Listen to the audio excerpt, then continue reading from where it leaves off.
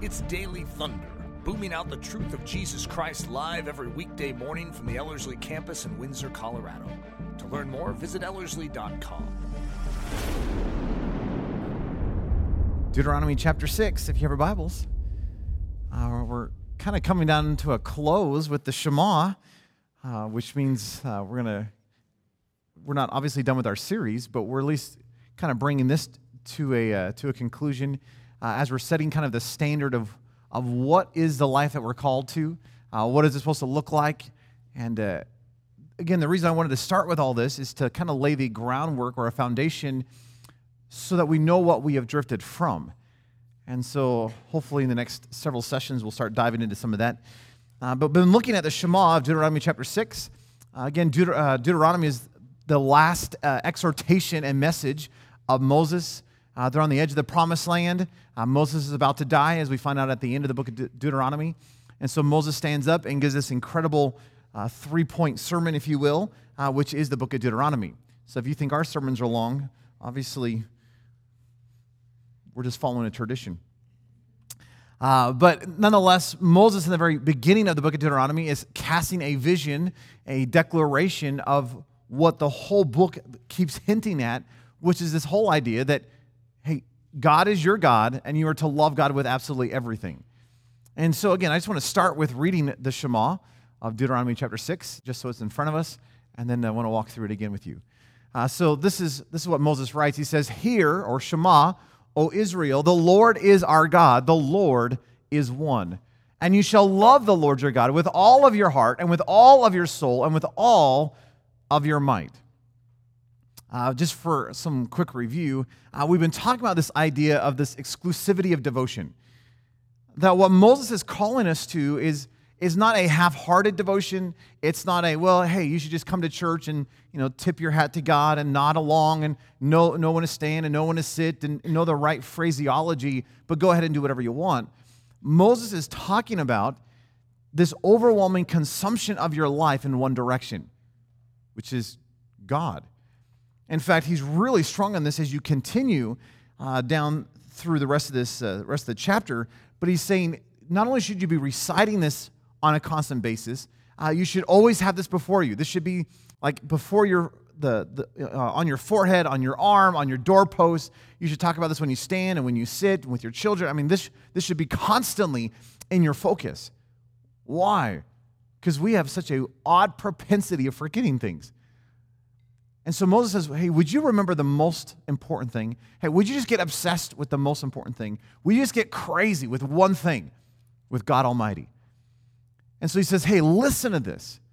And again, not just hear it in the sense of sound, but would you come under the authority of this? Hey, would you actually become obedient and do this very thing?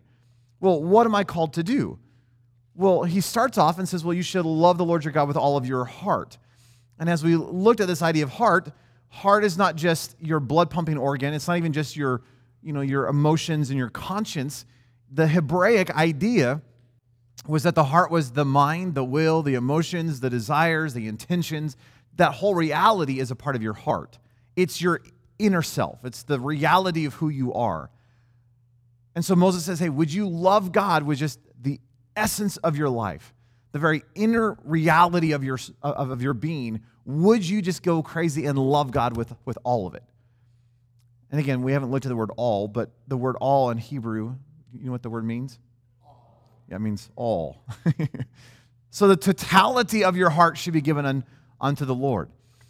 And it's not just your heart, but it's also the idea of your soul, which, as we were looking at last time, is not just your emotions and your will and that kind of stuff that we've typically thought of the soul as, but it's the totality of who you are. So it is that inner life stuff of the heart, but it's also includes your physical, which is still a little strange. I understand that. So as you're working through this, Moses says you're to love God with all of your heart, the very depth of your being, the very essence of who you are, that you're to love him with the totality of your life, so your physical and your internal.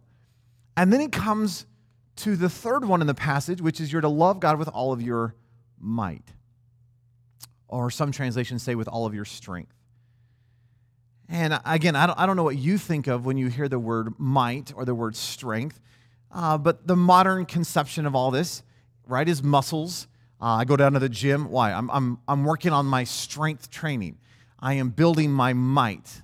It's my ability. It's my kind of stuff. And strangely, that's not what this is.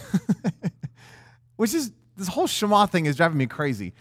Because everything that I presume that the heart, the soul, and the strength it's not that. In fact, what the soul is really the heart, and what the strength is really your soul. And so it's like, I feel like Moses is getting all this, he's like one step behind, or one step ahead, however you want to, I guess, perspective is. So he talks about the inner life stuff with the heart, which includes your mind, right? A will, emotions, desires, all that stuff, which is what I've always called the soul. But the soul is that plus the physical, which includes the strength, muscle stuff. Like it's all your whole physicality. It's your weaknesses. So everything about your life is what the Hebrews would call the soul. So then what is the strength? Okay, so you ready for this? This is just fun. So the word might or the word strength in Hebrew is mahod. And the whole idea of this mahod, and this is going to be a little weird, so grammar people, nerdy people, keep your excitement, okay? Everyone else just hang tight for half a second.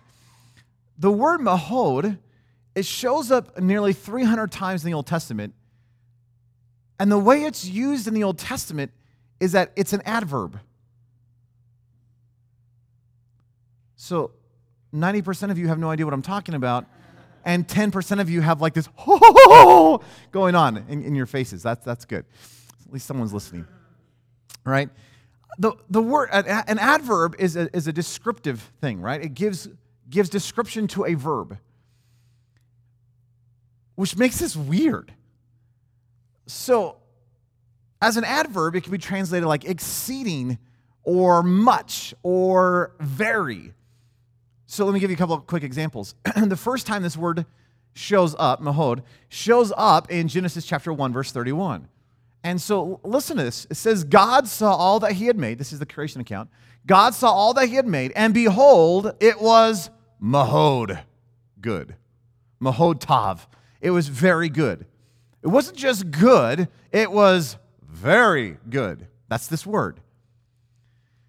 Maybe another example, in Genesis 17, God is establishing a covenant with Abraham, and he says, I will establish my covenant between me and you, and I will multiply you exceedingly.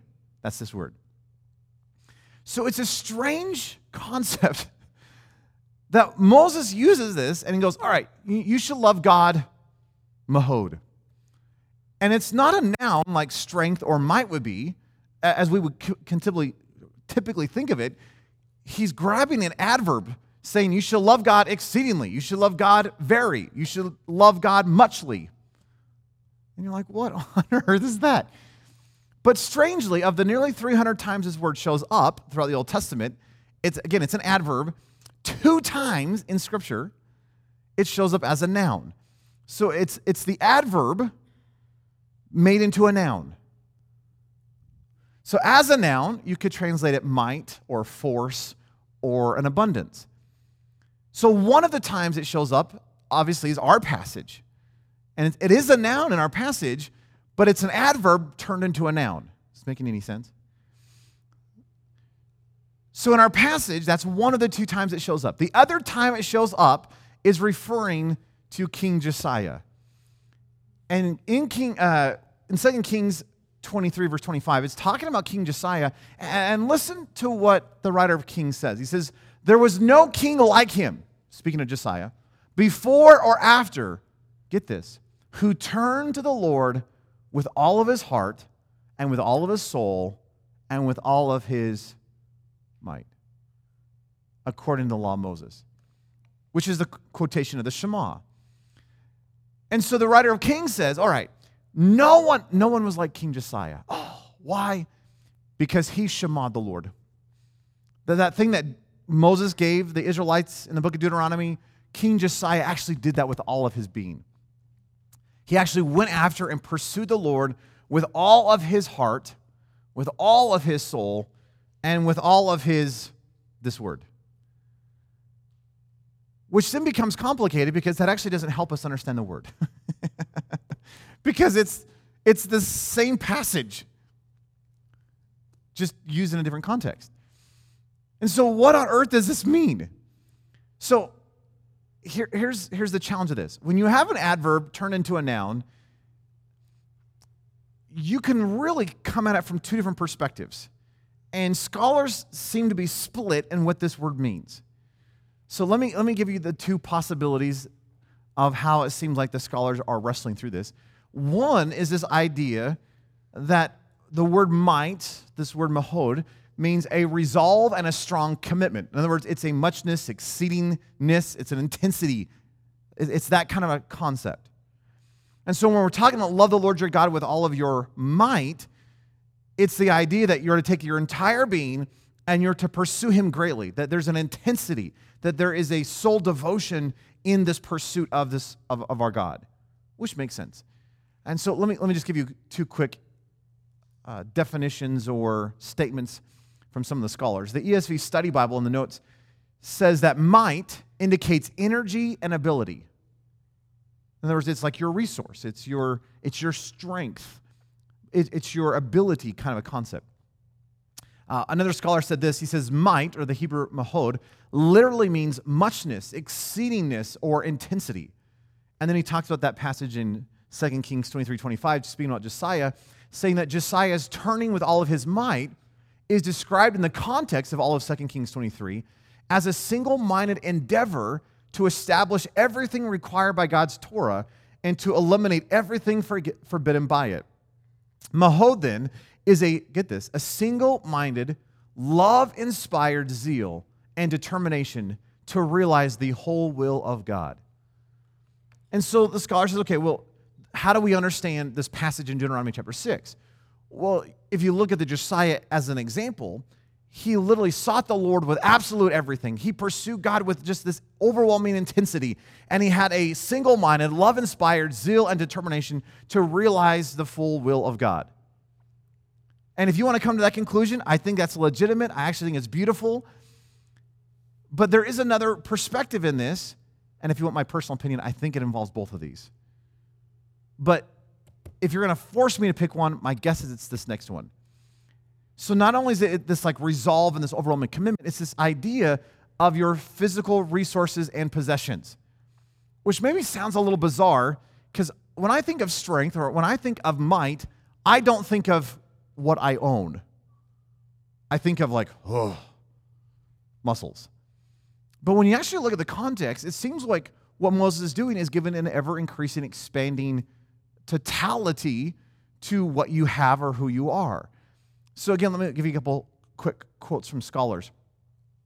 One scholar said it this way. He said, the common rendering of this last expression, mahod, as strength follows the Septuagint, which reads dunamis, meaning power, though is rendered ichthus in Mark 12:30. But again, it flattens the nuanced reading of the Hebrew.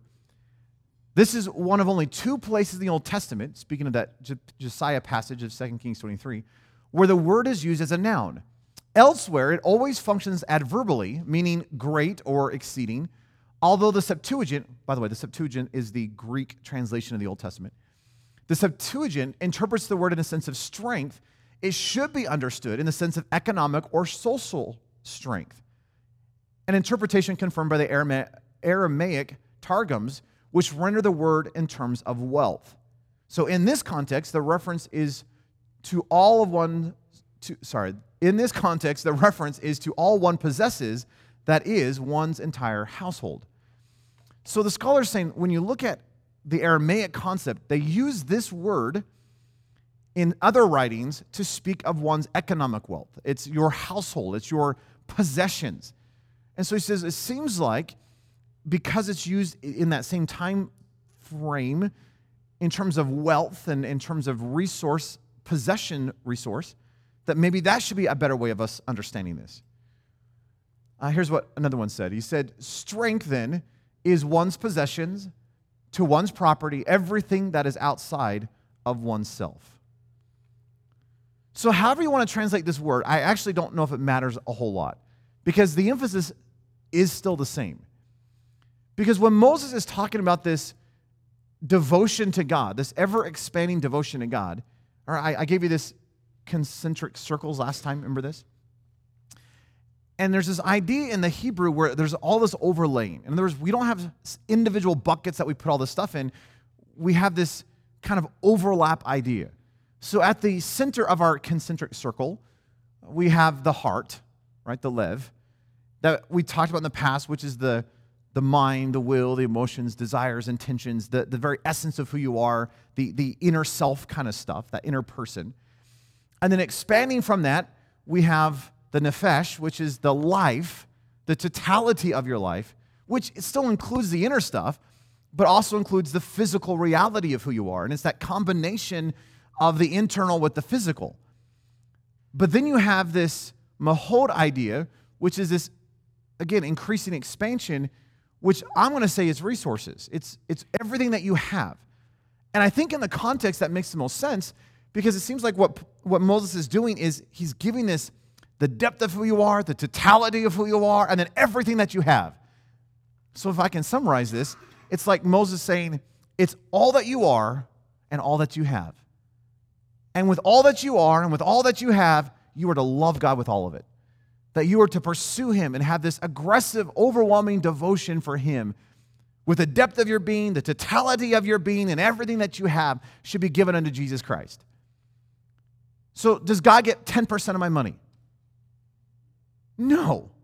Now, maybe you should give Him 10% of your money, but the reality is He should have all of your money. And should you give 10% to the church? Probably. Should you give $50 to the preacher? Probably. But all of your money belongs to God. Well, how much time do I give God? Do I give God one day of my week as a Sabbath? No, what are you talking about? All of your time belongs to God. So should you take a Sabbath? Probably. Should you rest? Probably. But you've got to realize that all of your time belongs to God. So you start to realize, what about your muscle strength? Well, I will give Him my left bicep, but my right bicep is my own. What are you talking about? Your whole body belongs to Him. You are a vessel for the King.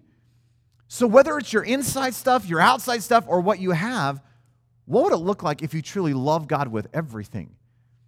Which I think is the reason I like the concentric circle idea, because the totality of all that you are and all that you have should be given unto Christ. So bring all that back into the Shema. And by the way, if you want to translate might as this resolve and this overwhelming commitment, that still makes sense in the context. Because the reality of what Moses is doing in the Shema is that everything of who you are should be given unto the Lord. Do you see that? That what we are called to as children of the Lord, as the people of God, is that your whole life belongs to Him. So you are called to love God with absolute everything. That He should be the primary. He should be the focus. He should be the delight. He should be the throb of your heart. He should be what gets you up in the morning. He should just be the consumption of your very being. And that's what Moses is appealing to the Israelites. He's calling them to say, hey, would you have an overwhelming, exclusive devotion to your God? We have one God. Give Him everything. Hey, don't waste. Don't hold back. Don't just give Him partial. What if the totality was all of Him? To Him, for Him. In fact, that is what Paul says in Romans 11:36. And if you want a great summary passage, I keep saying this because it's one of my favorites, but if you want a great summary passage for all of Christianity, I think Romans 11:36 is a good possibility. If you want a great summary statement for your life, or your marriage, or your family, or your job, Romans 11:36 says, for from Him and through Him and to Him are all things for His glory. See, what should your life be about? From Him, through Him, to Him for His glory. What should your marriage be about? From Him, through Him, to Him for His glory. What should your family be about? From Him, through Him, to Him for His glory. What should your job, your work career supposed to be? From Him, through Him, to Him for His glory. What should your focus of the church be? From Him, through Him, to Him for His glory. See, this is all about Him. And so Moses, back in Deuteronomy, is saying, would you give God everything?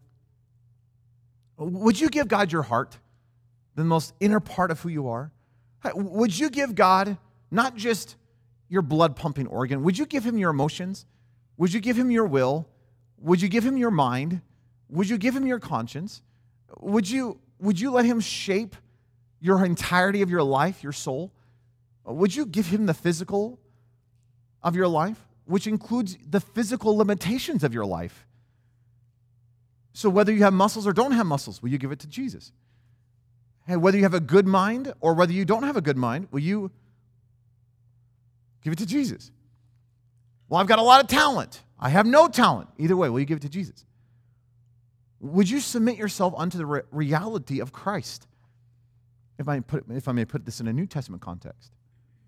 So, that being said, if I could give a summary then, Moses says, love the Lord your God with all of your heart, the inner person, which again is your mind, will, emotions, desires, and intentions. That you're to love the Lord your God with all of your soul, which is this idea of all of who you are, which is the whole life, the inner life and the physical. That you're to love God with all of your might, which is all that you have, all of your resource, which would be your talent, your ability, your possessions, your money, or wealth, your time. All of that stuff should be his. Is that true in your life? Do you fully belong to the Lord? Have you truly consecrated and given him everything? Saying, okay, do whatever you want with this. That my resource is yours. My strength is yours. My time is yours. My energy is yours. My heart is yours. My body is yours. So, Lord, spill and spin it as you please. Have you come to that place? Maybe if I can give an NRJ amplified version of Deuteronomy. In other words, this is my expanded, amplified version of the Shema. Here's what it says. Shema, hear, O Israel, Yahweh is our God, Yahweh alone. And you shall love Yahweh your God with a covenantal, voluntary, passionate love where you worship and become more like the one you love the most. And you're to love him with all of your inner person, your mind, your will, your emotions, desires, and intentions, with the whole of your life, all of that you are, and with everything that you have, your talent, ability, possessions, money, time, etc. Is that true in your life? Have you come to the point where you've given God everything? Have you truly come to the point where you've laid your life and all that you are and all that you have before him and say, Lord, you choose. Do what you want. That I don't want to dictate my life. I want you to dictate my life. I don't want to be the center of my life. I want you to be the center of my life. I don't want to control my talent, my abilities, my money, my time, my energy, my whatever. Lord, I want to surrender them to you. Have you come to that point? Because do you realize that as a Christian, our life is one of surrender? Our life is one of abiding. Our life is one of dependence. And we are called to seek first him and his kingdom. We are called to make him the very center of our being. And if you remember, Jesus was asked, hey, Jesus, what is the greatest commandment? If you were to summarize the entirety of the Old Testament, how would you summarize it? And Jesus says, I'll tell you what, this. Go crazy about God. Give him everything. Don't hold back. And so if I may encourage you, we're talking in this series about this idea of soul drift. Do you realize most of us have drifted somehow from this? That we may give God a piece of our life, but we really struggle giving him the totality of our life. Okay, God, you can have my will, but I want my emotions. Well, Lord, you've given me talent.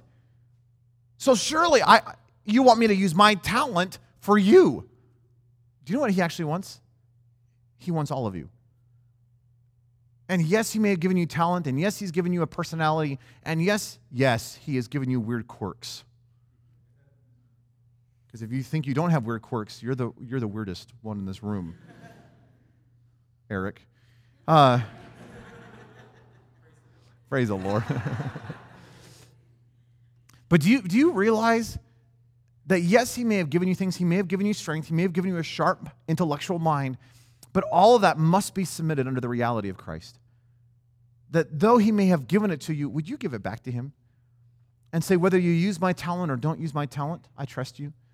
Whether you want to use my ability or don't use my ability, I trust you. you realize that he doesn't need your talent. He doesn't need your ability. Jesus says he could take you remember this whole story? He's on the Mount of Olives, and the religious leaders are getting frustrated that everyone's crying out Hosanna and worshiping. And Jesus says, if they're quiet, even the rocks will cry out.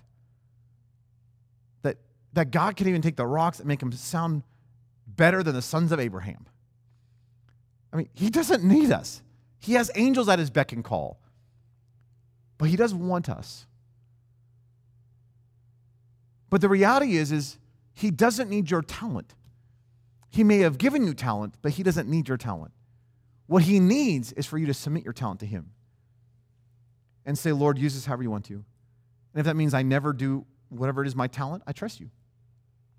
And if you allow me to do whatever my talent is, I trust you.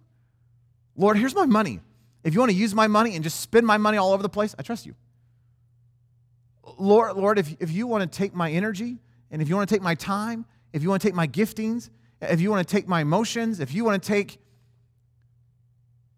I think we as a Christian culture have taken the command to be obsessed and to love God with everything.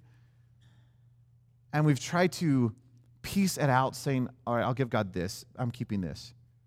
One for him, one for me, one for him, two for me, one for him, right? But do you realize that he wants everything? Is it possible for your life to be from him and through him and to him for his glory? But that would require you to come in a heart of consecration, a heart of surrender that says, Lord, here I am.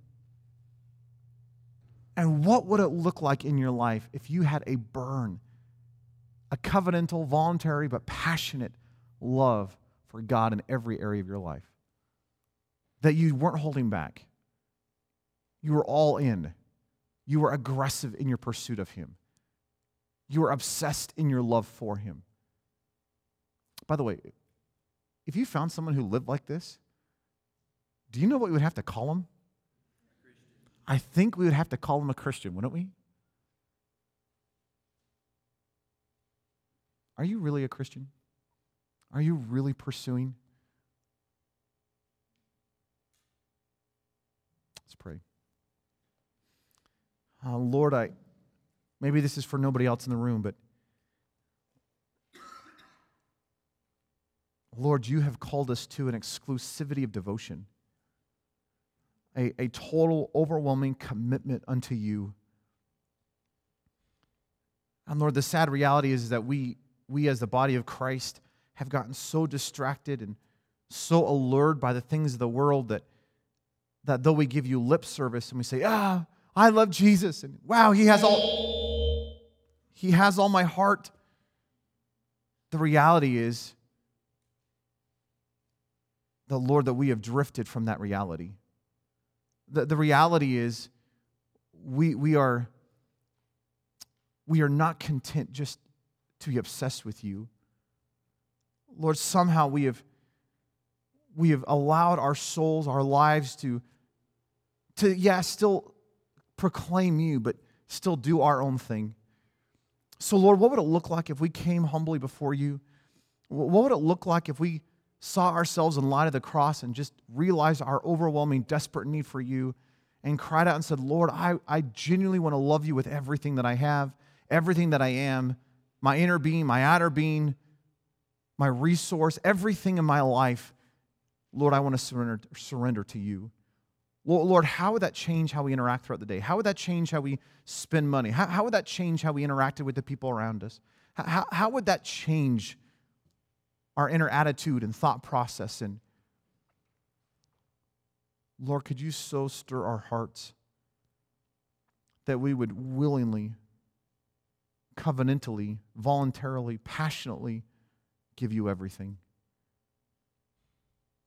So Lord, would you be our God alone? And may we love you with all. Without hindrance, without a restriction, without a but. Lord, will you just have it all? And so, Lord, I just myself just want to say, have everything. Have my inner life, have the totality of my life, and all that I am and all that I have. Lord, I want you. I want you to be in control. And I want to love you with everything. And may I steward that which you have given me well. Lord, we love you. We do. We just give you all the praise and the glory in your precious, powerful name. Amen. Daily Thunder is a listener-supported production of Ellerslie Discipleship Training. At Ellerslie, we are laboring to rouse the Church of Jesus Christ out of its lethargy and build brave-hearted Christians for such a time as this. Daily Thunder episodes are released every day, Monday through Friday, from our campus in Windsor, Colorado. And our weekly sermon is delivered live at 9 a.m. on Sunday mornings with a delayed live stream available at noon Mountain Time. Go to Ellerslie.com/daily to get all the details. Thanks for listening.